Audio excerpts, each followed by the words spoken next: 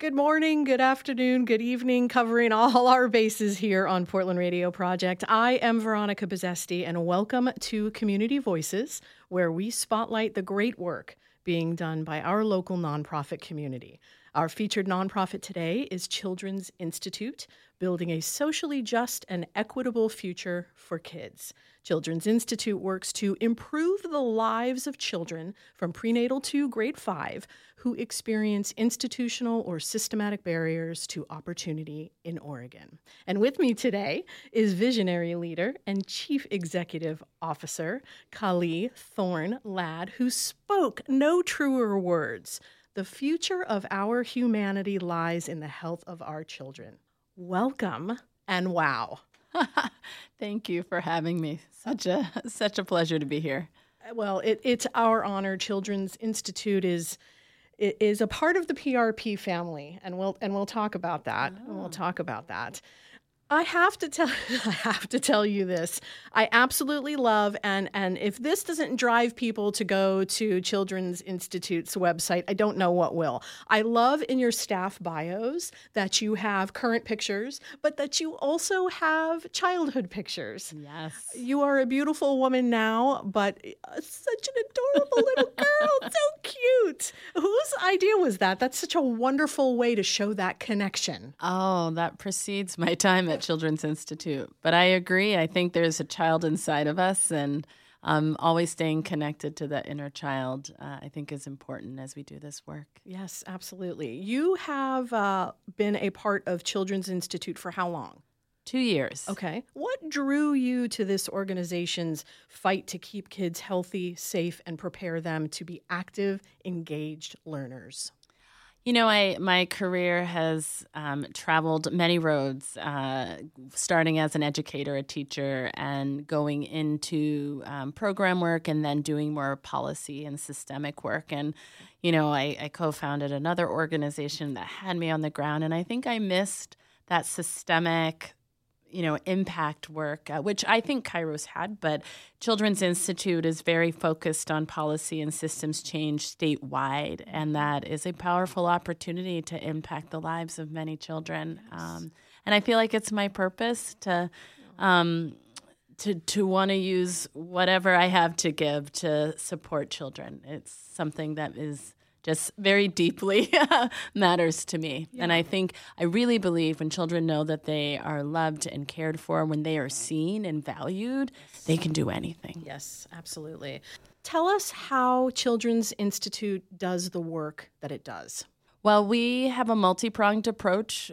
We do a lot of policy work where we are literally putting forth legislation, work with our legislators in a bipartisan fashion to ensure that we have laws that protect and support children, that increase investments in children, particularly in the birth to 5 or prenatal to 5 space. We also do work with schools, and that's something that I don't know if everybody realizes. So we work with several school districts throughout the state and provide technical assistance and support to align early years, so that preschool, early childhood piece, with early grades. Kindergarten through 3rd grade to 5th grade. And that's really important because in the early years, you can lose the gains that you have if there's not true alignment, if there's not developmentally appropriate practice in the K-5 space. And the sooner that you connect with children and families in the educational system, the more likely children are to be successful. So we work with schools in Washington County, in Lincoln County and Scappoose, St. Helens area.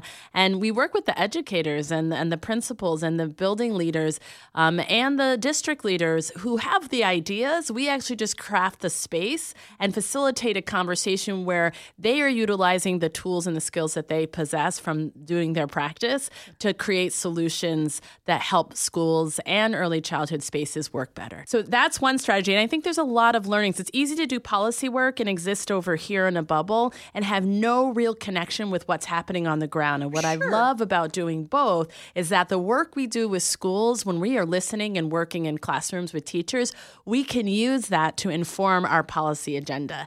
And so our policy agenda, I would say, is very connected to what we hear our educators and our early childhood providers need.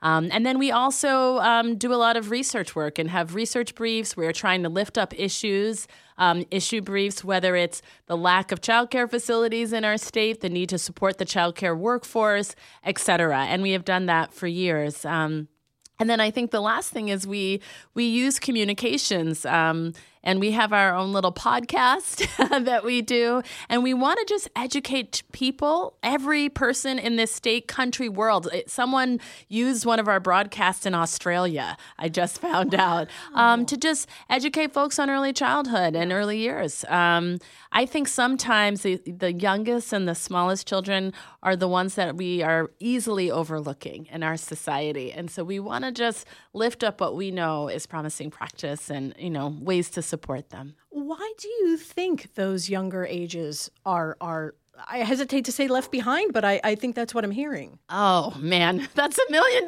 question. Okay.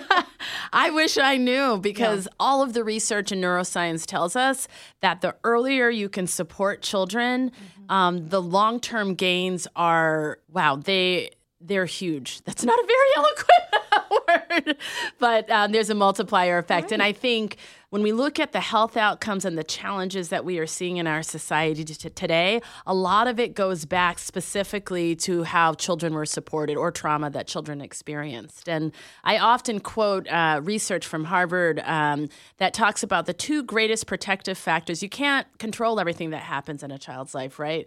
Kids go through hard things, families go through hard things. The two greatest protective factors that help build resiliency in children and help sort of repair the harm that can be done is a loving, caring adult and a loving, caring environment. Those are things we all can have a hand in impacting. And so children go to school. How do we ensure those schools embrace every single child, regardless of how they show up, where they come from, what their neighborhood is? That's something we all can collectively get behind and support and ensure that every child has a place to go. Every county in Oregon for birth to 3 is a child care desert.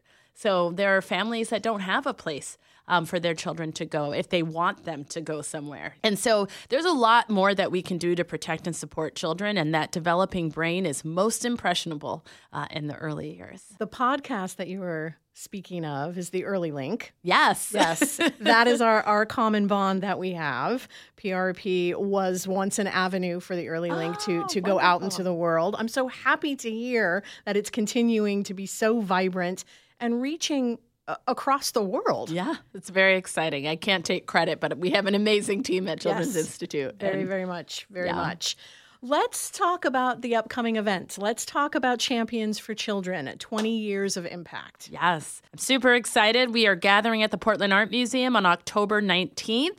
And honestly, I want everyone in this state to wake up and think, how are the children? The Maasai tribe, which is a warrior tribe in Africa, they greet each other by asking, how are the children? Because they recognize that when the children, the most vulnerable in our society, are okay, it's a signal to how we are as a community. And right now, our children are not well. And so doesn't matter what you do for your profession. I want everyone to care about children. I think this is the beginning of movement building around children, and we're bringing together leaders across sectors, practitioners across sectors to really come together and learn a little bit about children, talk about children, see what CI has done, and figure out ways to get engaged. You've got a very special moderator of your early childhood panel. So yes, Nicholas Kristof has agreed to moderate. And he's been an early childhood advocate for a long time. He's an Oregonian and from Yamhill County, and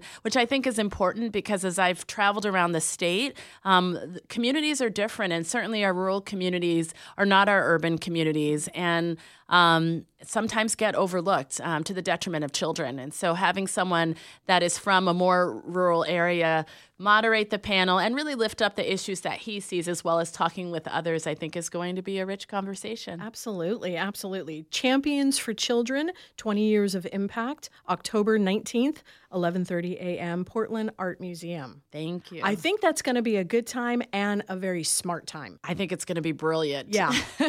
Yeah, absolutely. If you would like to learn more about Children's Institute, support the cause, attend the Champions for Children luncheon, on the 19th of October. Or check out all those awesome pictures, the little kid pictures, because you're all so darn cute. You can head to our website, which is prp.fm, or if you've got a pen handy, head over to childinst.org. Come one and come all. We can't wait to see you. We have a seat for you. Keep doing the work that you're doing, Kali. Thank you. Thanks so much. It's amazing, and you are absolutely right that the future of our humanity definitely lies in the health of our children. Yes. Thanks for having me here. Thank you for being a part of Portland Radio Project's Community Voices.